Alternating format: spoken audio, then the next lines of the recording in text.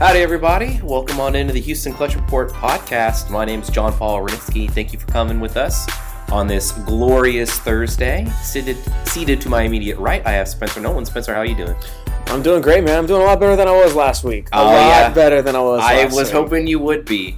So we've got a lot of Rockets that we're going to get to, obviously, today. We're going to hit some Astros, some slight Texans news. But I wanted a quick lead before we hit Rockets with a little Texans. I've been listening to, I don't know if you've heard of this artist, Spencer, Bobby Fino. I have heard of Bobby Fino. Yeah, Bobby Fino. I have heard of Bobby just Fino. released a new album entitled Flamingo and Koval. I've been listening to it, and I've been really enjoying it. But a lot of you listeners may know Bobby Fino more as Arian Foster. Yeah, former number 23 for your Houston Texans. Yeah, 4-time Pro Bowler. Top 3 Texan of all time, easily. It's hard to argue that right now. I think it's especially offense. I mean, Andre Johnson's probably number 1. I don't think anyone can deny that. At this point, JJ's number 2, clear. Who may even be number 1 eventually at some point. Yeah, probably will be. Do we think Deshaun is already there? Probably not. No. Foster's. He's already top 5 though. Deshaun has given us better memories than anyone. He's got to be top 5. Look, if Foster's free, I would say Hopkins would be ahead of Deshaun Watson right now. Yeah, you're probably right. And then you have some classics as well, like Owen Daniels and the sort. No. Owen Daniels never gave me a memory like Deshaun has. Okay, that's fair. As bad as he was at times, Matt Schaub had some great years too. Yeah, he's tricky. I think he's a guy who's always going to be just chastised by Houston fans. Yeah. But the true Houston fans remember him as a pretty good quarterback. He won the passing title one year. Yes, yeah, in 2009. Yeah, led the team to it ended up being a 12-4 record, but at one point we were 10-1, 12-2, and so it's like we had never seen that kind of success before, and that was helmed by him. Absolutely. He was carrying that torch. Absolutely. He also had help from number 23, like we mentioned earlier. Oh yeah, and number 80, and absolutely all the like. But for me, I still give Deshaun the edge. I still give him as top 5. I don't think I can put him top 5 right now. It's only been 6 games. That's fair. It's fair, but man, I definitely have to wait until this upcoming year when he comes back from a second ACL injury. I could take after this year, or even after one game, seeing him 100% healthy. I can easily move him back up. If he goes out and beats the Patriots week 1, that solidifies him as top 5 Texan of all time, which the reason that solidifies him is that's not really saying much to begin with. Yeah, we don't have a storied franchise, but we have some Hall of Famers already. Yeah, we do. That's true. Yeah. So, but I might just be biased because I do love me some Deshaun Watson. But maybe, but go ahead, check his album out, show him some love. Yeah, obviously. Bobby Fino, it is pretty good. I listened to it a little bit too. He was on Sports Nation yesterday promoting it. Oh, cool. Yeah, and it was really good. I thought it was really good. I was really surprised, and he even said on Sports Nation yesterday, he was like, I don't think there's ever been an athlete to make good music. And he basically called everyone out this is the best music you'll hear from an athlete, basically saying. Interesting. And honestly, I gotta agree with him. I listened to Damian Lillard has some good stuff, I know Lev Bell does some stuff too. Yeah, Lev Bell does some stuff. Lonzo Ball freestyles, and I think he even put out an album or something. But Arian Foster's better than all that stuff. Go listen to his stuff. It's really good. It's really good. Show some support. All right, so let's go ahead and dive straight in. Well, I mean, we should just make this a Texans portion now. I mean, gosh. I mean, if you want to, that's fine. We let it hijack our intro. Yeah, the only bit of Texans news that we had, we did sign Justin Reed to a contract, 4 years, about $4 million, with an approximate $1 million signing bonus. This is off from Aaron Wilson. So no surprises there. He is a third-round draft pick, so $1 million a year on average sounds about right. He's going to be high impact, I think, especially coming into his second, third year. He's going to have to fight some depth probably this rookie campaign. Yeah. But, just a little piece of news to share with you guys. You have anything extra to add on that, Spencer? No, I think that's going to be your starting safety whenever the time comes this fall. I think Andre Howell moves to the bench, so you have a starting safety that's on a third-round rookie contract. He's a first-round value, we hope. We hope he pans out. I think he will be. I like it. I like it. I'm really glad to see that's the number he's locked in at for 4 years. Yeah, which is good. I'm a little more optimistic about Andre Howell. I still like Andre Howell. Yeah, I currently think he's still going to be the starter day one. Obviously, training camp is going to be the big turnaround, and I'm just starting to get in the weeds of all my research for offseason, so I'm looking forward to it. We're going to see how it pans out. I'm starting to do some record projections, and so there's a lot to be excited for with the Texans, but they're on like pure off season. There's really it's news is scarce. Absolutely, absolutely. We're pretty much waiting on news of where Dez ends up, or things like today, like Fozzie Whitaker tore his ACL and got put on IR. Oh no! Yeah, with the Carolina Panthers. Oh my god, man, that's our pride of Pearland right there, man. Yeah, I know. Yeah, so they just signed C.J. Anderson and now they lose Fozzie. Wow, that's really unfortunate to hear. Yeah, it does stink. I love Fozzie, man. That sucks. That sucks. Yeah, it's unfortunate. But not much on the football front. I do have one piece of news that I really want to talk to you about. Okay, go ahead. Okay, so news came out yesterday. Mark Ingram has been suspended for the first 4 games of the season. Who is your number 1 fantasy draft pick right now? Is it Alvin Kamara? Because I think that's who I would draft number 1 overall. If I had the number 1 pick, I think I'm drafting Alvin Kamara now. If I had the number 1 pick. I know you haven't done your research yet, but just off the top of your head. I'm just getting in there. So there's a couple guys that immediately come to mind. Obviously, Le'Veon Bell would be in that conversation. Ezekiel Elliott, David Johnson coming off an injury, Antonio Brown. Who should have been the MVP in my opinion, Todd Gurley. There is a loaded running back class this year. Yeah, I think today, if I was drafting today, I'd probably pick Le'Veon Bell. I think obviously he's playing on that franchise tag again and really wants that big deal, and he has to just keep showing up, and he has shown up, and I'm pretty sure he was available all 16 games last year, and you could see the impact that he had. Closer to, I can already feel that like the more we see from these OTAs and mini camps and all that stuff, I think David Johnson at the end of the day is probably going to be my number 1. But he's coming off of that injury, so if I drafted today, that would just be too high of a risk for me. Yeah, but his injury was a wrist injury. I mean, you might worry about fumbles a little bit, but his fantasy production shouldn't take a big hit. It's currently May. Come August, I'm probably going to have David Johnson number 1. Wow. And, as of right now, I think. Man, Alvin Kamara was the number 1 fantasy back last year, and now he's going to have 4 games. Number 1? Todd Gurley was number 1. Well, yeah, you're right. But he was, like, for a lot of weeks is what I'm saying. He would be the top scorer. Sure. He was the top scorer multiple weeks last year. So definitely better in PPR. But right. Yeah, I think he might be my number 1. But he's only the lead guy in 4 games. Like, Mark Ingram is still on the last year of his deal. He is. And it's a 4-game suspension, so he's going to come back, and I think that he's definitely going to have to... I don't think he'll have his job. I think Alvin Kamara will be the lead horse, the bell cow. I think it'll be very similar to last year, but Kamara will definitely be taking more snaps. Yeah. I think it would probably be like Kamara would probably see 20 to 25 touches. I think that might be a little too much. I don't know if he's that high of a volume guy. And Ingram will see 10 to 12 touches. I think that's about right. That sounds about right. Yeah. Yeah. And then Kamara's probably, at this point in his career, a better pass catcher than Ingram. But Ingram's been a good pass catcher for a lot of his years, too. So. Yeah. It's fun speculation, and it's the part of the that's all that went through my mind when that news dropped yesterday. It was like, my mouth is drooling over the prospect of having Alvin Kamara at number 1 now. But like another guy we didn't even mention as number 1, Ezekiel Elliott. I briefly mentioned his name. No suspensions this year. He should play 16 games. There's no one in sight to take his job. He is no Dez Bryant to steal targets from him. Like he's going to get more touches. He'll have a higher workload. And I forgot what talking head on one of the networks said this, but I really agree with it. I think it was Nick Wright probably. He said if the Cowboys are to make the playoffs, it's going to take an MVP effort from Ezekiel Elliott. Like he's going to have to be in the MVP conversation. I don't know. I don't think this is Dak. No, I'm saying it would be one of those two would have to play out of the I agree with you, but I don't think it'd be more likely Ezekiel Elliott to Dak Prescott. I think Dak's gonna have a bad year. He might. I thought he was gonna have a down year last year, and I was proven pretty correct. And so there was a lot of hype, and it was like there are certain guys that just get way overhyped and way underhyped. Obviously, Kamara was a great value last year. 3rd round pick out of Tennessee, ended up playing way above what anyone thought he was going to in his rookie year. A lot of people were liking him, and I was one of them. He was one of my late round steal targets, and he got sniped from me. So I'm going to have – it's a keeper league. I'm not going to have him in any leagues this year, unfortunately. But he obviously – those are the guys I look to more than anything else. And so we'll see. We got a lot of ways to go until September, till that kickoff game, Eagles-Falcons. But let's go ahead and hit that Rockets news. Yeah, let's get into some Rockets talk, baby. So they took care of business. You put up the poll last week before the podcast. Coming back to Houston, where are they going to be? You were pessimistic.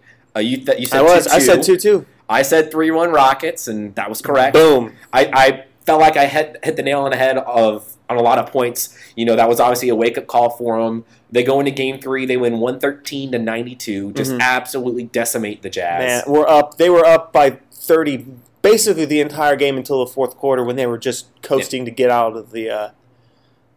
For first quarter, we outscored them by 17. Second quarter, we outscored them by 13. So we were up 30 at the half. And it was by halftime, I stopped watching the game because there's no point. I had other things I did not. I watched every minute of that game, and it was glorious. Game 4 and Game 5, I watched every minute of. But Game 3, it's like, all right, I got some stuff I need to take care of. That's fair. Hey, fair enough. Fair enough. It worked out. 70-40 at halftime. Yeah. Let me ask you this, though. If it had been a close game, would you have continued to watch it? Absolutely. Yeah, that's what I figured. Yes. It was one of those things that was like, all right, cool. All right, I can get some stuff done. Yeah. I've been there. I've definitely been there. Yeah. So Game 4 and Game 5 were probably the bigger games to touch on. So Game 4, we won 100-87. The big thing about that game is Dante Exum getting hurt. Really messed up. I wanted to say he really messed up their flow, but when he got hurt, it was in the second quarter, I believe, and he had already accrued 3 fouls. So he was in early foul trouble, and it was only going to get worse for him. And so he was going to already have to take limited minutes in the second half of the game. But it did still definitely affect the chemistry. Same thing in Game 5 when Malcolm Mitchell went out. It was towards the end of the game, last 5 minutes. But still... The story that we got to talk about, first and foremost, Chris Paul putting the team on his back and saying, I am not about to go out in the second round again. 40 points in Game 5. Never had a 20-point quarter in his entire career. Yeah. Had 20 points to seal the deal in the fourth quarter. 20 or 22? It was 20. 20. Yeah, 21 overall, 13 of 22 shooting. He scored at one point 13 straight points for the Rockets in the fourth quarter. Just a marvelous performance. And that was a fairly back-and-forth game going into the fourth, too. If he plays like that, the Warriors have no chance. Yeah, all 3 guys have to be on their A-game. Obviously, after Game 5, Harden said that he was under the weather, or Chris Paul had mentioned that he was under the weather. I don't know necessarily how under the weather he was. Obviously, he was kind of downplaying. He didn't want anyone to know. And his shooting reflected. He still took like 22 shots. And I think he scored 7 out of 22 from the field. So he was still taking, maybe not as high, not 30 shots a game, but he was still taking his shots even though he wasn't 100%. But he definitely did realize Chris Paul's playing hot, let him run it, and he did. Yeah. Oh, my gosh. So now it's time. It's time, JP. The series we have been talking about since December is finally here. Earlier than December, since preseason, everyone was talking about it's going to be Rockets Warriors. Yeah. It's here. Yeah. The time has come. It's time. Game 1, Monday night in Houston, Warriors at Rockets.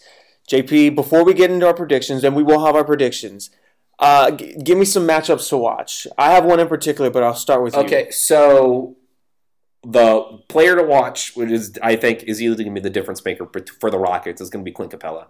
I think what he has shown, especially in these last couple games against the Jazz, just the sheer amount of block shots he's had. The 5 block shots in the last 3 minutes of Game 4. His rim protection in just that 2-game span, let alone the vast improvements he's had, especially working with Olajuwon. The man is a monster, and I mean he obviously usually in the Death 5 or the Hampton 5 or whatever they're calling the starting lineup for Golden State usually has Draymond at the center. And if Clint keeps playing the way he is, he defensively is just going to dominate Draymond Green. Absolutely. And so if we can get that kind of an advantage in the middle, because the big guy that usually Golden State plays is Zaza, and Clint Capella is just out. Well, that's not the lineup they start. I think it's important to keep that in mind. The lineup they start, the lineup that plays the most minutes is their death lineup is how it's labeled. Steph, Clay, Iguodala, KD at the 4, Draymond at the 5. Yeah. That is a tough lineup to score on. Yes.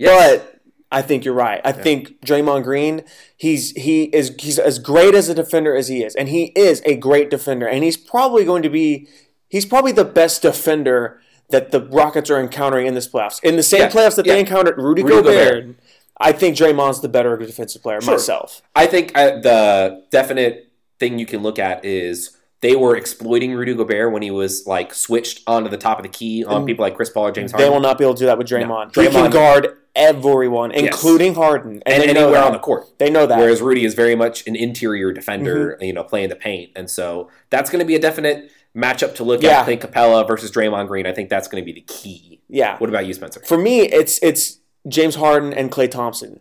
Their entire careers have been linked up against each other. Okay. Well, not the entire, but the majority of them. Who's better? And, the talking heads, the guys that don't know nothing, that they know nothing. They know nothing about basketball. They always will say Klay because Harden doesn't play defense. But Harden has proven time and time again that not only does he play defense, but Klay Thompson, he's not really the best defender either, at least when it comes to guarding him. Yes.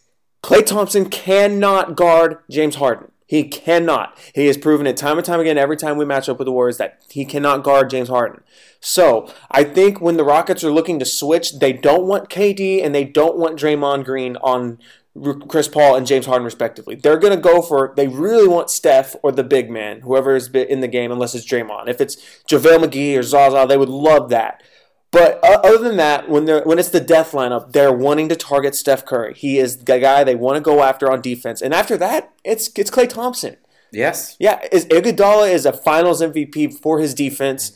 KD also a Finals MVP for his offense, but his defensive efficiency was also since very he's good gotten to Golden State, he has been unreal on the defensive end, which was always a big criticism of his through his time in OKC. But in Golden State, he is a much different player. He is a guy he is a rim protector. He does not let you. He swats shots. I don't know about the same rate that Capella does, but with the same ferociousness and the same ferocity that he does. He's a very, very skilled rim protector. And then you got Draymond. He's a banger down low. Like you said, he guards anywhere on the court, any position doesn't matter. So we have to get switched on to Steph Curry and Klay Thompson. That's going to be the matchup for me to watch. Yeah, and so talking about that, obviously KD playing better, playing a lot more minutes at the 4, especially in this death lineup. You kind of have to play a little bit more defense at the 4. And so when you're talking about our lineup, especially whenever we have a lot of our shooters out on the court, having to target Steph and having to target Klay, those are going to be a lot of the role shooters. That's going to be Eric Gordon's going to have to put up his shots. Trevor Ariza is going to have to put up his shots.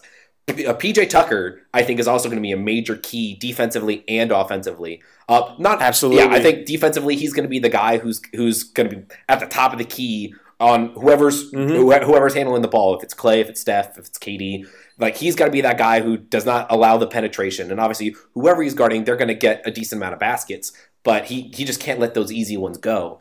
And then Mbah a Moute as well, defensively, I think is going to be a very key strategy. I think we'll see PJ Tucker play at least 30 minutes a night. I think Mbah a Moute is going to log 25 minutes a night. He'll probably log, but I mean that's about what he averaged in the regular season. He was anywhere from 25 to 30 minutes. I want to say his average sat around 26 per game.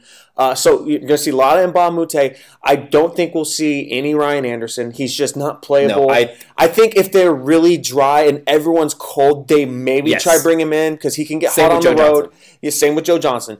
Nene, I only expect him to come in for maybe 10 minutes. I think just to give Clint Capella a breather. Yep. But I think the most of the time, if Clint Capella's not on the court, I think they're going to run Tuck Wagon lineup with PJ Tucker at the 5 just to match up with that death lineup. Well, yeah, and it does depend on what Golden State has on the court. If Golden State has JaVale McGee or Zaza, you kind of have to go Nene over PJ Tucker at the 5 just because you can't let those big guys bully you in the middle. Right. PJ is a good defender, but he's not that big of an interior defender. Yeah, for sure. But those guys don't play more than 10 to 12 minutes for them anyway. The Nene role. Yeah, absolutely. But even less so because I think they basically just throw those guys out there to do the opening tip. Yeah, and then they get them out. Just tall bodies. Exactly. That's what they use them for. So the lineup I'm really excited to see out there is Chris Paul, James Harden, Ariza, Mbah a Moute, PJ Tucker. Okay. That lineup almost perfectly matches you up with their death lineup. And I might even say we have an advantage with Ariza over Iguodala. And then definitely Harden over Klay, but that matches you up so much better down the just overall. And even if you want to get more offense on your in the game a little bit, take out Mbah a Moute, put in Eric Gordon, who definitely Eric Gordon has to have a good series. He has to have a great series. Actually, I would say great. Yeah, his shooting needs to be 35-40% from 3. Yeah, he needs to be 6th man of the year, Eric Gordon, not the Eric Gordon we've seen this year, who has been really great, and he's changed. Finalist for 6th man of the year. He is, and he's changed a lot of aspects of his game. He drives more now, but that shot has to be like it was last year. He needs to be able to drive the paint like he is this year, but have the shot he had last year. And he showed remnants of that in the Jazz series. He didn't have the most consistent series, but the game they won, Game 3, he led this team in scoring. He had 25 points, and he was excellent. Well, he tied with the lead with James Harden, who also had 25 points. Right. So Eric Gordon, he's going to be crucial. And I think a lot of the reason it falls on him is because they have 4 stars, no doubt about it. The Warriors do. No doubt. Steph, Clay, Draymond, KD, they're stars. The Rockets have 3. Chris Paul, James Harden, Clint Capella. All right, we already know this. Eric Gordon has times where he flashes star potential. Mm-hmm. He flashes it. He needs to flash for 4 to 6 games. Okay, we don't need him to show up every game. Honestly, we can win games when he's not hot. Yeah, it's a rotation of the role players of who's hot. At least one of them, probably 2, are going to have to be hot in any given game. You want James Harden, Chris Paul throughout the playoffs have been very much one or the other. Absolutely. And they both need to be playing hot. Absolutely. Clint Capella needs to be getting it, and then 1 or 2 role guys, whether it be Eric Gordon or Mbah Moute, who's just getting more and more healthy. Gerald Green on a couple games, I'm sure, is going to have to be hot. I think Gerald Green, he's going to come in. I think he'll have a couple 0-point games, maybe a 3-point game here and there, but he'll have one game where he gets like super hot and smashes like 7 of 12 from 3-point land and just buries the Warriors. I think that's going to be a game that the Rockets win. It's something where like that happens with Gerald Green specifically. So yeah, just looking quickly at the games 3, 4, and 5 this past week where we won, just trying to figure out role players and how it affected the game. So in game 3 when we won by 21, Eric Gordon had 25, tied for the most on the team with James Harden. No one else on the bench had double digits. The only people in double digits were Ariza, Capella, and Chris Paul, 11, 11, and 15 respectively. In terms of game 4, when you had Chris Paul and James Harden just pretty much trading off quarters, doing well, both were over 20 points. Capella had 12, PJ had 11. No one else had double digits. That was a lower scoring game, 100. I don't think we're going to have really that many low-scoring games against Golden State. Obviously, Jazz are usually a better team defensively, and so you knew that you're going to have 1 or 2 of those games. But then the last game, game 5, Chris Paul absolutely dominated, which kind of skews the numbers negatively a little bit because you look, Gerald Green had 8, Eric Gordon had 5, and Mbah Moute had 8. And so Harden had 18, PJ Tucker had 19. Those are the only ones left in double digits. So when you're looking at how it's going to play out, like how are we going to win? I think James Harden has to put up at least 20, 25 points. Chris Paul has to put up at least 20, 25 points. I think Clint Capella is going to have to put up 10 to 15, have at least double-digit rebounds. Absolutely. So that'll give you conservatively 60 to 70 points right there, which means you need to find 40 to 50 points elsewhere. So you need at least 2 role players to get double digits, and then you can, speckle the rest everywhere else. Yeah, no, you're right. Yeah. And so it's at least 2 guys. Eric Gordon's going to be the big one. I think Trevor Ariza. I don't know if Trevor and Eric are both going to be hot at the same time. I think Ariza, he's proven this playoffs. He's been probably, I don't have the numbers in front of me, but just based off the games, we watched all the games, right? Mm-hmm. He seems to be the one that's most consistent with his shot. His shot seems to be the one that is the most there and the most consistently there. I don't think his percentage is probably the best. I know PJ Tucker's percentage has been beautiful. Amazingly. He's been hitting all his threes. Eric Gordon and Gerald Green are the ones that need to get their shot down a little bit more. Yeah, so Trevor... And James Harden. Trevor, the past 3 games, shot 50% in game 3, 4 of 8 shooting, 2 of 7 shooting in game 4, and then in game 5 he was 1 of 4. So he's been taking less shots. But that's really, I think, less about him, more about other people getting hot. And I think it also had to do with the fact, game 5, he was probably dead set on stopping Donovan Mitchell. Probably. That was what his assignment was. And, man, can we talk... But let's go back to the Utah series, because I just thought about something I wanted to talk about. Donovan freaking Mitchell, that third quarter he had in game 5 had me terrified. 24 points. 24 points. Are you kidding me? Man, I was... And then, of course, we held him score. We shut him out in the fourth quarter, and part of that he got injured and left the court, but that was at the end of the game. But for the first 8 to 6 minutes of the game, or of the fourth quarter, he was shut out. So, but just that one little scoring spurt, man, this guy is going to take this league over. Yeah. This guy is legit. He is the truth. Donovan Mitchell is going to... He'll have Utah... I'll make a hot take right quick. We'll see how hot it is. He'll have Utah as a 1 or 2 seed within the next 5 years. 5 years. Within the next 5 years. I think they would need at least one more player. I like a lot of the players that Utah has. A lot can happen in 5 years. Yeah. I mean, Mitchell's only going to probably get better. I think Gobert is based on Donovan Mitchell absolutely destroying as a rookie. I think that'll incentivize him to probably stay in Utah, even though he may want to move elsewhere. You got people like Joe Ingles, and then O'Neal came on. Jay Crowder, I do like as a nice role player. Yeah, that was a guy that was hot as all hell. Oh my gosh, he was hitting everything against the Rockets, and part of the reason he was traded to Utah from Cleveland, because remember he was part of that Isaiah Thomas deal that landed Kyrie in Boston. And then, the Cavs had that huge trade deadline swap up, and Jay Crowder ends up in Utah, and his shooting percentage just completely flipped, and he would hit everything in a Jazz uniform, it feels like. Yeah, and so I think they need to get one big – if maybe they try to go after someone like Paul George in the offseason, try to get that guy, that big marquee, maybe a Kawhi Leonard, get a little more defense on an already monster defensive team. I mean, I think they're one player away from maybe not being in the Houston Golden State, but they would definitely be in that next tier. Right. They'd be the first team you talk about in that next tier. But what happens? What I'm saying, I'm giving 5 years because a lot can happen. Chris Paul will be retired within that time. We think. Probably. Either that, or I don't think the Rockets will be paying him, or he won't be playing at the level he's playing at this year. He'd be a role player, if anything. The Golden State 4, they won't be able to afford to pay them all 4 for that long. They just won't. Yep. Without completely gutting the rest of the team. One of those 4 is going to leave within the next 5 years. Probably within the next 2 to 3 years. Yeah, the money's just not going to work out. Yeah, unfortunately. I mean, they want to stay around, and that I don't think they're going to take that big of a pay cut in order to stay together. I think at the end of the day, the name that probably is going to go first would be Clay, if anything. Is the next one to come up. Yeah, and I think that he, as much as he would like to stay, with so many mouths to feed in Golden State, I think he would really like to be the guy on his team. So. I think that's something he would like to prove. Yeah, in 5 years, LeBron probably is still in the league, but he's not the best player on his team, whichever team that may be. Not Cleveland. Well, I don't want to bet on LeBron. We can bet on these other guys like Chris Paul, them not aging well. We know that's going to happen. He's already taken steps back. We haven't seen LeBron take any step back yet. If anything, he's only been getting better. Exactly. Yeah. So it's scary. But I'm not going to. I know a lot can happen in that time, but I could see him being, what would he be at that time? 38, 39, whatever he is. I could still see him being better than he ever was before, because that man's a freak. He's a freak. Maybe. And you know what? We'll get into that next week. I could go on about LeBron. Okay. But let's get back to the Warriors. Yeah. JP, prediction time. Okay. Are you keeping, you had said Rockets in 6 for a long time. Yep. You're keeping your prediction? So do we want to hit Rockets first, or do we want to quickly hit the Eastern Conference? Let's do Rockets first. We've been talking about Rockets. So I have Rockets in 7.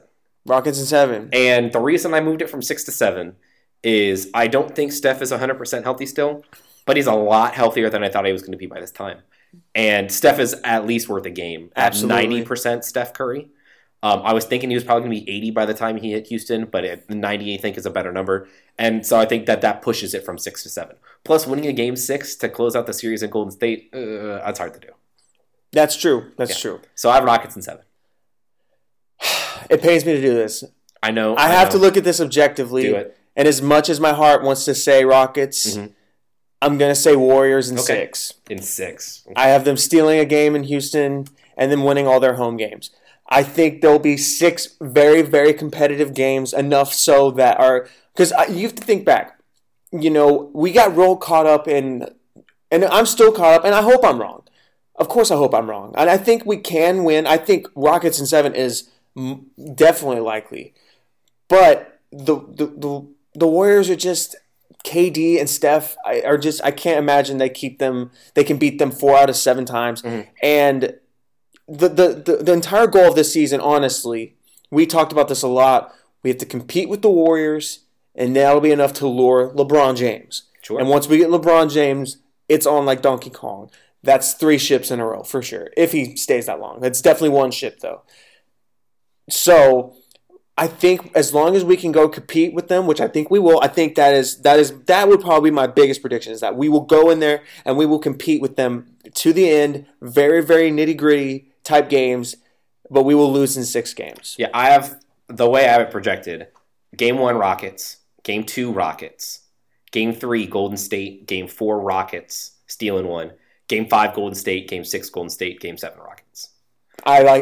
So you're thinking going into Game 7, people are going to be thinking the Rockets are about to blow a 3-1 lead? Yep. Yep. I think 2-0, 3-1 at both points in time they're going to have those leads.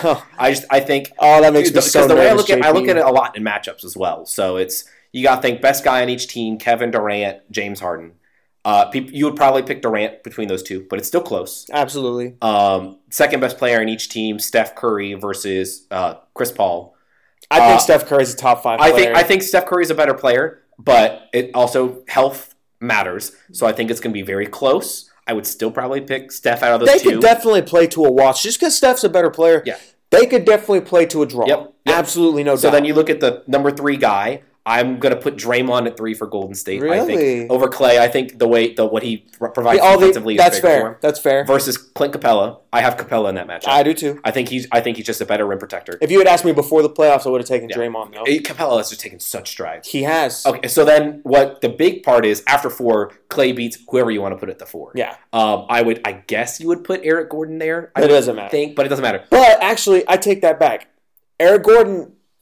I wouldn't bet on this to happen every night, but he also could play Klay Thompson to a draw because Klay Thompson all he is, and this isn't to diminish his game at all by any means, but he's the best 3 and D player in the league, but he doesn't distribute the ball. No, he doesn't drive the rim. He can drive the rim if he needs to, and he can pull up on a mid-range jumper, but he pulls up from 3. He's a catch and shoot guy. That's his offensive game. That's Eric Gordon's offensive game, literally to a T. He's just a taller Eric Gordon. He's a taller Eric Gordon, exactly. So they could definitely play to a draw any given night. I would bet that Eric Gordon on probably 2, maybe even 3 occasions outplays Clay in the series. Absolutely. Clay has a tendency to get cold at times. Yeah. The first finals that they won, he was atrocious in that finals. He was – I don't have the numbers in front of me. Maybe I should look them up, but – I know they were not good from 3. He did not shoot the ball well that first year against Golden State. Or with Golden State. I'm sorry, against the year that the Cavs were all Matthew Dellavedova was playing point guard. The Warriors in 6 series. Yes. Yeah. So you look at the 5, Andre Iguodala probably versus PJ Tucker. I think that's pretty washy. I think probably Andre is a better scorer than PJ. And then they're pretty close defensively. But then after that death 5, you look at the rest of what we have. I'm Trevor Ariza as your 6th guy. You still have Nene, who's going to get you minutes. Gerald Green, who can get super hot. There are so many players past our starting 5. And all they really have is JaVale McGee, Nick Young, Quinn Cook. Mbah Moute still that I hadn't said. Ryan Anderson, if he needs to come off as your number 10 guy. He's your number 10 If he's your number 10, that's what I'm saying, is we just have the depth. And especially when you have a team that's not necessarily 100% healthy. The Rockets are 100% healthy right now. Absolutely. And Warriors are close to it, but not entirely. You look at the last time the Warriors had a big challenge was against the Thunder when they went down 3-1. And that was because the Thunder were healthy. They had a 100% Kevin Durant and a 100% Russell Westbrook and 100% role players like Steven Adams. And they were up 3-1 and should have won that series if it wasn't for Klay Thompson going absolutely ham.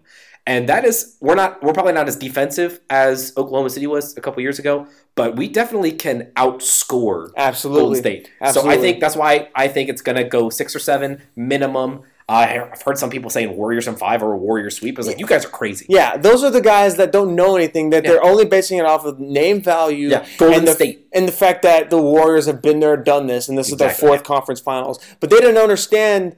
I bet you those are the type of people, if you ask them who the number 1 seed in the Western Conference is, they would say Golden State. They wouldn't realize that the Rockets actually had a better regular season. Those are the same people that say hard plays no defense. Exactly. We don't pay attention to And the same people that probably say Russell Westbrook's best player in the NBA. Okay. Now, we got to talking a little bit before the show, and we both agree this is possible. But wow, can you imagine how those talking heads would feel if the Rockets sweep Golden State? We know it's possible. It's both highly unlikely. Highly unlikely, but it's just as likely as Golden State sweeping Houston. I think I agree. The same. I agree. Yeah. I absolutely agree. So, but man, that would there would be no disrespect thrown James Harden or Chris Paul or Mike D'Antoni's way the rest of their careers. It doesn't matter how they shot. It doesn't matter. James Harden flopped all over the place according to them. they beat the Warriors in 4 games. I think they might even I think that might even stand true if they beat them in 5 games, if a gentleman's sweep. I still think all the disrespect is wiped off. No. I think that would easily crown Daryl Morey, who's already the best GM in the league today, as one of the best GMs in any sport ever. Because you have this, it is a dynasty in Golden State. Absolutely. And if you swept them, that it would be mind-boggling. Like people would be crying in the streets and in their homes if Golden State got swept. But real quick, I do want to touch on the Eastern Conference. Of course. Yeah, so wow. Boston, gentleman's sweep of Philadelphia, and then Cleveland demolishing Toronto. And I wanted to bring this up. So Cleveland swept Toronto. Every other series ended in 5 games. And I wanted to bring this up. I did some research. When do you think the last time a series didn't go past 5 games in the semifinals was? Probably. It's been a hot minute. Hot minute? It's been a hot minute. I was going to say sometime in the 90s whenever Jordan was there. not that long. Really? Okay. So it was the 01-02 season. So I have some stats pulled up for you. Oh, yes. I know, yeah. I love factoids. Yes. So the 2001-2002 season, the first year Michael Jordan was not wearing a Bulls uniform. He was a Wizard. He was a Wizard. Yeah, that was that year. Some of the stat lines. So MVP that year, Tim Duncan. Rookie of the Year, Pau Gasol. The Memphis Grizzlies. The first year they're the Memphis Grizzlies. The year before they were the Vancouver Grizzlies. That's right. Yeah. Defensive Player of the Year, Ben Wallace with the Pistons. Oh, Fear the Fro. Yeah. Coach of the Year, Rick Carlisle with the Pistons. Wow. Yeah. Wow, he was a Pacers coach. This was the year that the Lakers swept the Nets in the finals. Oh yes, I remember. So that Nets team that absolutely took everyone by storm. I believe this was either their second or their third of that three-peat with Shaq and Kobe. Yeah, it was the second one, if I'm not mistaken. The first one they beat AI. Or no, it was the third one. I lied. And so this was that was the Lakers Sacramento Kings final or Western Conference final. Oh, that was went overtime in Game 7. Absolute classic series. Classic. You have things like most points in that year. AI averaged 31.4. Highest field goal percentage was Shaq at 57.9. What? That makes no sense. Anyway, and then things like Steve Smith of the Spurs, highest 3-point percentage at 47.1. Wow. Yeah. But that was back when they didn't take nearly as many as they do now. Yeah. And it was just, it's been that long since you've had clear winners in the semifinals. So I just wanted to bring that up real quick, just to show necessarily how dominant everyone is. And those series. Yeah, the second round was a joke. There was not much entertainment going on. Boston beat Detroit in 5. New Jersey beat Charlotte in 5. Lakers beat San Antonio in 5. Sacramento beat Dallas in 5. So they all ended 5 games, which is weird. So that out of the way, just a nice little trip down memory lane. It's been 16 years since something like that's happened. So Boston, Cleveland, Eastern Conference Finals. Spencer, who do you got? I might surprise you. We'll see. I have Boston in 6. Okay. Boston in 6. Okay. I already have mine typed up here. I think Brad Stevens, there's never been a coach that has a chance to do something against LeBron in the East like he does now. Mm-hmm. The Boston Celtics, they don't have any stars right now. Kyrie's out. Gordon Hayward's out. But Al Horford, Jason Tatum, coming into his own completely. Terry Rozier playing out of his mind. Scary Terry. They have got Jaylen Brown. Mm-hmm. Jaylen Brown's stat line last night was unreal. It was like he shot like 10 of 14, like 8 of 10 from 3. It was insane. Jaylen Brown, very, very, very, very bright future for him and Jason Tatum. That Celtics team looks very, very good for the future. Danny Ainge in the conversation with Daryl Morey to be the best GM in the league, and it's interesting. That's who Daryl Morey came from. He's a Danny Ainge disciple. So I think the Cavs are LeBron. They will go as LeBron goes. Brad Stevens will force LeBron to make his teammates win the game for him, and his teammates won't be able to Celtics in 6. Yeah, Jaylen Brown last night, 10 of 13 shooting for 24 points. It's crazy. Absolutely. It's crazy how much these young players like Jaylen Brown and Jason Tatum have come into their own or even in the playoffs. Ben Simmons, Donovan Mitchell. Like, I mean, you just have these young core players that are just showing, hey, it doesn't matter how long you've been in the league. Or, obviously, it also doesn't matter because LeBron's been in it 15 years and he's the best player on the court. Yeah. Now, I still think... that's just my prediction. Yeah. But again, like the Western Conference Series with the Rockets and the Warriors, I can see it also going LeBron in 4. So I can see him going in there smacking them around in Boston. Slightly different. I could see Cleveland in 4. I could see Boston in 4. Like you could see. I don't know Boston in 4. LeBron will never Cleveland get sweeping is more likely than Boston sweeping. But if either of them won in 5, you wouldn't be surprised either. I would be. I feel like this. I think series, LeBron is worth 2 games. I feel like this series could go in any spectrum. But what I have, which I had typed up, I had this before you said yours. Mm-hmm. Celtics in 6. Celtics in 6. Same. So we both got Celtics. We both have Celtics in 6. I just think Brad Stevens has done an amazing job with that team. And it's a team, whereas Cleveland is LeBron and hoping that someone can make shots. And obviously, LeBron, it's a little skewed because they just swept Toronto. But that's because LeBron just decimates Toronto. Toronto can't win against LeBron James. And it's not possible. We both picked Toronto to win that series, though. No, we all had Cleveland to win. Toronto, Cleveland? When we changed our picks. Remember, we changed our picks. Oh wait, no, I'm sorry. No. So I had Cleveland in 6. You had Cleveland in 5. Yeah. Okay. We all thought LeBron was pretty much. We knew that he was better than the Toronto team, but we thought that Toronto would have a chance. Okay, yeah, then I'm right. Okay, yeah, whatever. I was right. I shouldn't have second-guessed myself. We were all right. Yeah. On every series, pretty much except for the Boston-Philadelphia series. Yeah. But that's okay. But we've picked against Boston every step of the way. And now the one both of us don't pick again. And not only did we pick against them every step of the way, we picked them to get demolished every step of the way. We had Bucks, and I believe in 6, all had 5 or 6. Bucks in 6. Then we all had Philly sweep, I believe, or Philly in 5. You had Philly in 5. Justin and we both had Philly in 6. Okay. But this was after, I think, game 1 or game 2 of that series. But I had Philly in 6 regardless. And I didn't change any of mine, just like I had Warriors in 6. And after that first game, I knew it wasn't going to be Warriors in 6 against New Orleans. So I have a Boston-Houston NBA Finals. You have a Boston-Golden State NBA Finals. Any 4 of these outcomes, I think, would be a sight to behold. Absolutely. I think, are these the 4 best teams left? Like, are these the 4 best teams? Are these actually the best teams in the league? Like, would you say the Cavs and the Celtics? Because we all know that the Rockets and the Warriors are number 1, number 2. No doubt. As good as LeBron is, he's not in the top 4. Mm-hmm. But are the Celtics and the Cavs truly the best 2 teams in there? And like after those 2? So LeBron skews that question absolutely tremendously. Probably.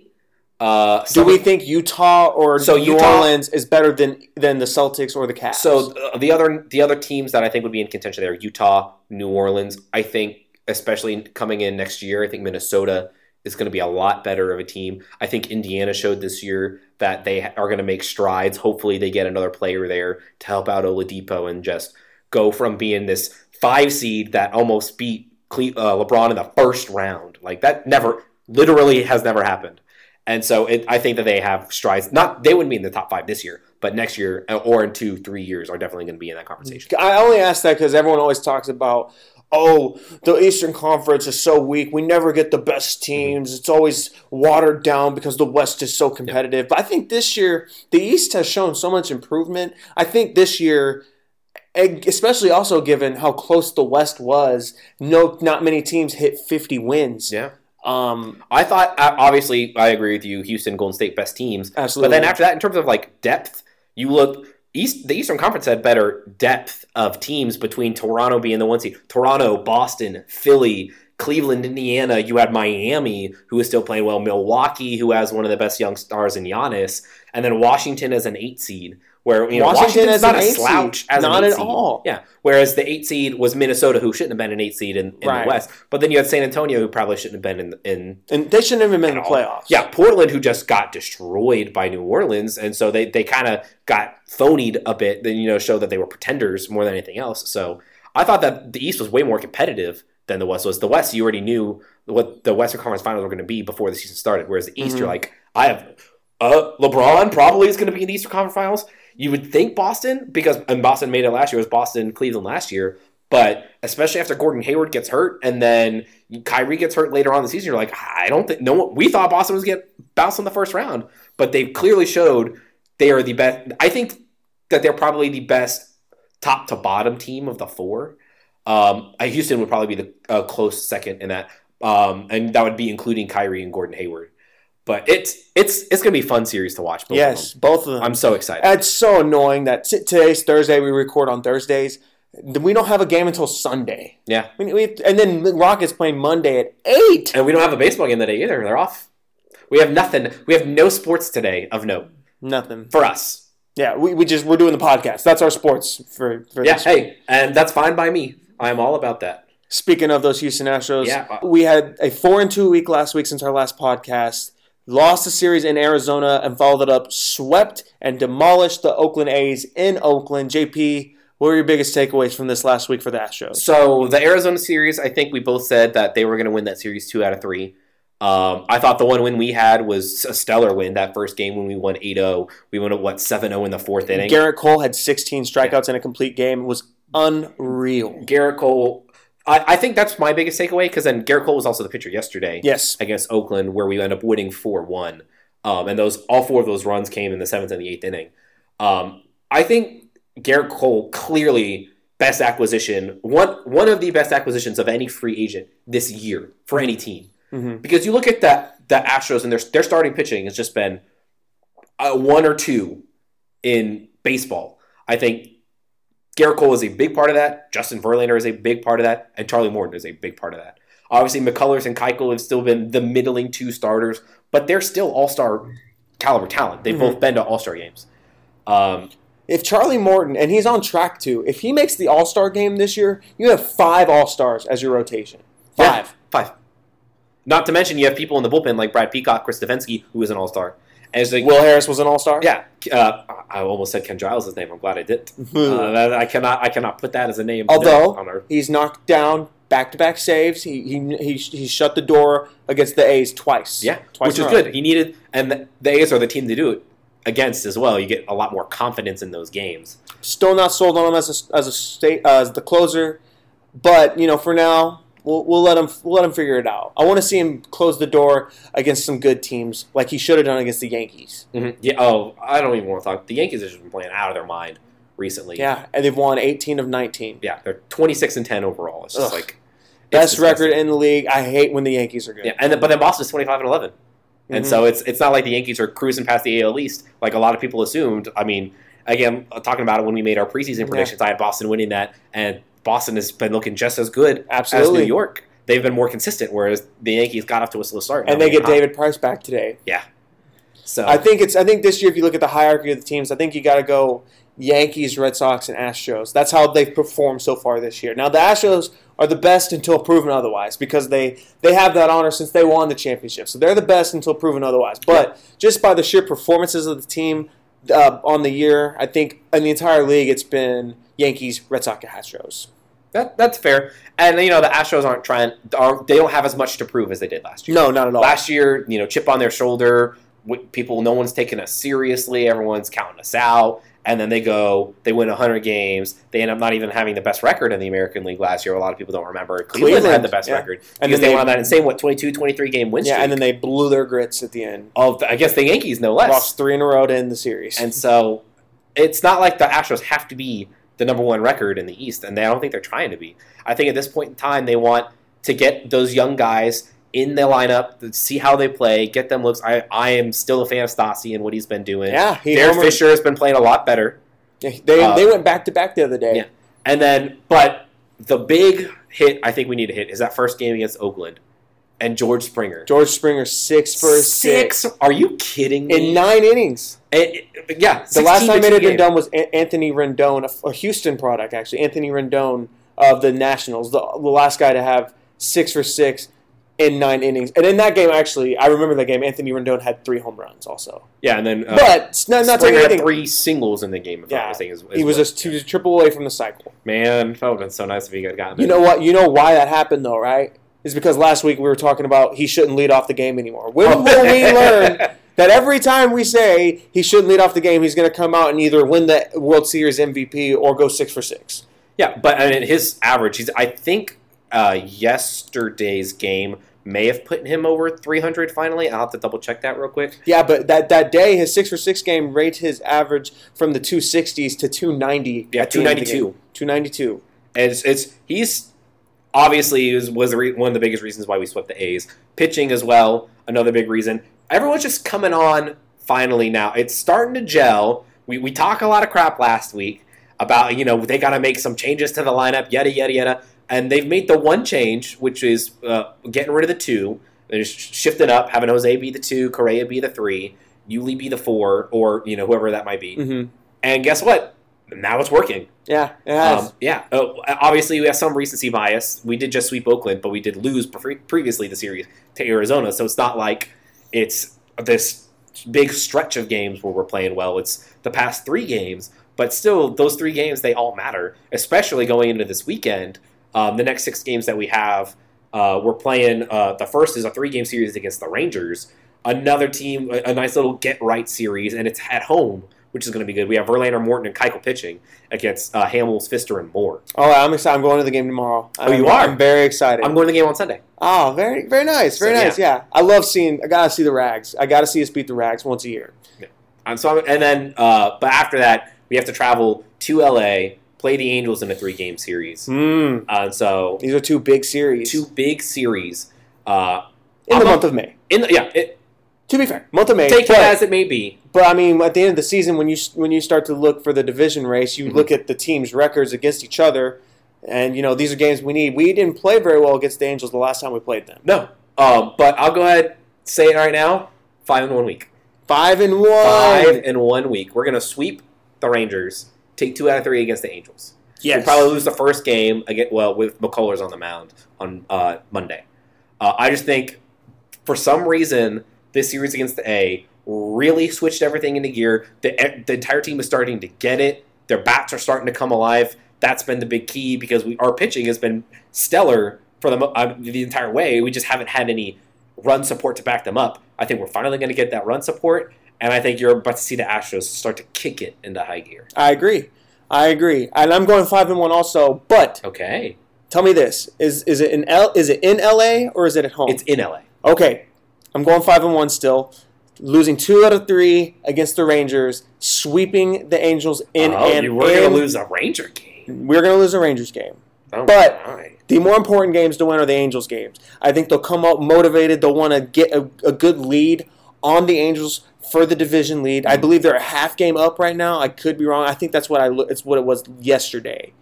As of right now, the Astros have a half game on the Angels. Yes, so I think they want to build on that. I think they want to start pulling away from the pack, even as early as they can in the month of May. They want to start pulling away, and they, like I said, they played bad against the Angels last time they played here at Minute Maid. So they're going to go in there. They're going to get some runs. They've hit well historically at the Angels Stadium. They hit there really well. So I like their chances. I like a sweep against the Angels, and then I don't see a 6-0 week coming. Maybe it'd be nice. It sure would be. We need it. And the way they play against the A's, it has the feeling that they could start a win streak. They put up a lot of runs. They've been pitching really well. So a 6-0 week wouldn't surprise me, but I think we both are in agreement. They're in good form right now, and we both expect the form to continue this week. Yeah. So that last Angel series was in the end of April. It was in Houston. Angels won 2-0, Angels won 8-7, and then the Astros won 5-2. Mm-hmm. That 8-7 game was that game where we got ahead and then blew it. And that was Smith ended up getting the loss in that game. Whereas the first game, it was Skaggs versus Garrett Cole, and Skaggs just outpitched. Mm-hmm. Whereas Cole didn't have a bad game necessarily, only gave up 2 runs. But we got shut out. And then that last game was a Verlander game. And so usually when Verlander's on the mound, it's pretty money. That's a solid dub. You can count on a dub whenever it's... Yeah. You can also count on a dub with Charlie Morton, who has yet to lose a game, hits the mound. And so, I mean, we've lost games with him. He's yet to lose a decision. Yeah, he has no L's on his record. Because I was about to say, I went to the only other game I've gone to this season was against the Angels again in that series. Yeah. And Charlie Morton got the start. Yeah, the 8-7 game. Yes, and they made a comeback, and that's why he got the no decision. But then they blew it in the end. Yeah, he's Joe Smith, not my favorite pitcher. I don't like submarine style pitchers. I don't. Really? Okay. I don't like. I didn't like Pat Neshek when we had him. I don't like Joe Smith. Okay. And for obvious reasons, they don't pitch well for us. Yeah, it was kind of a weird lump to do, saying like you're negative on all submarine pitchers. Some of them have been successful, but can you tell me who's the most successful one in the league now? Oh, probably not now. No, exactly. It's outdated. Yeah, it's the people that still do it aren't very good. It's Pat Neshek, although to be fair, he's been much better since he's left Houston. He was on the trade market last year. And he said some things that he didn't want to be in Houston. Whatever, I'm sure he regrets it now.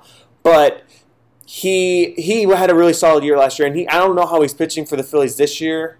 I think I heard that he's injured actually. But however it may be, maybe I'll give him some credit for that. But when he was with the Astros, he wasn't very good. So another thing I did want to mention, that first game against Oakland on Monday. They had a nice little, because it's their 50th anniversary, so they had a poll or whatever honoring 50 players of the A's throughout the years, and one of those players who did get a nod was Reddick, and so he got a nice little commemorative jersey. Had a thing nice for him. Yeah. Just remembering his days with Oakland. Obviously, he played really well for him whenever he was there. I thought that was cool. Any other points you want to stick on with the Astros? No, I think we should do something. We should award a pitcher of the week and a hitter of the week. Okay, hitter of the week, clearly George Springer. And I think pitcher of the week is pretty solid too, Garrett Cole. Yeah, okay, I can go with that. Yeah. We'll start doing that every week now. I like that. I totally got the idea while you were talking about it. I love that idea. Just rewards them, even if we have a terrible week. And sometimes we can add in some negatives if we need to, being like, I almost said something negative. Just bad job of the week, or you blew it player. Something. We'll workshop it. We'll get there. But yeah, I like pitcher and hitter of the week. Garrett Cole, George Springer. Yep. Congratulations to you too. Yeah, you don't win anything. Yeah, you don't have anything. You win our admiration. Yeah, exactly. Congratulations. But they already had that. This is true. They did. I do adore both of those guys for different reasons. Yeah. But JP, I think that just about wraps up everything we need to talk about this week. Do you have any parting words? No. I feel pretty confident in everything we hit. I'm super excited for Monday. Obviously, there's going to be 2 games between this podcast going up and the next one that we put up. Both of those home games against the Rockets. We're going to see how they do. Hopefully, we have just as much positivity, if not more positivity, next podcast that we had this podcast. I agree. And keep an eye on our social medias. We are going to go live for these games. I don't know if it'll be me and JP or just me or just JP. We'll figure it out, but we are going to go live either on Facebook, Twitter, Instagram, somewhere. We're going to go live and stream post-game and or pre-game. We'll see. We'll let it out. But you will hear from us for these humongous games for the Rockets and Warriors. You will hear from us, I promise. So for JP Rudnitsky, I am Spencer Nolan. You've been listening to the Houston Clutch Report podcast. Until next time, H-Town, take it easy.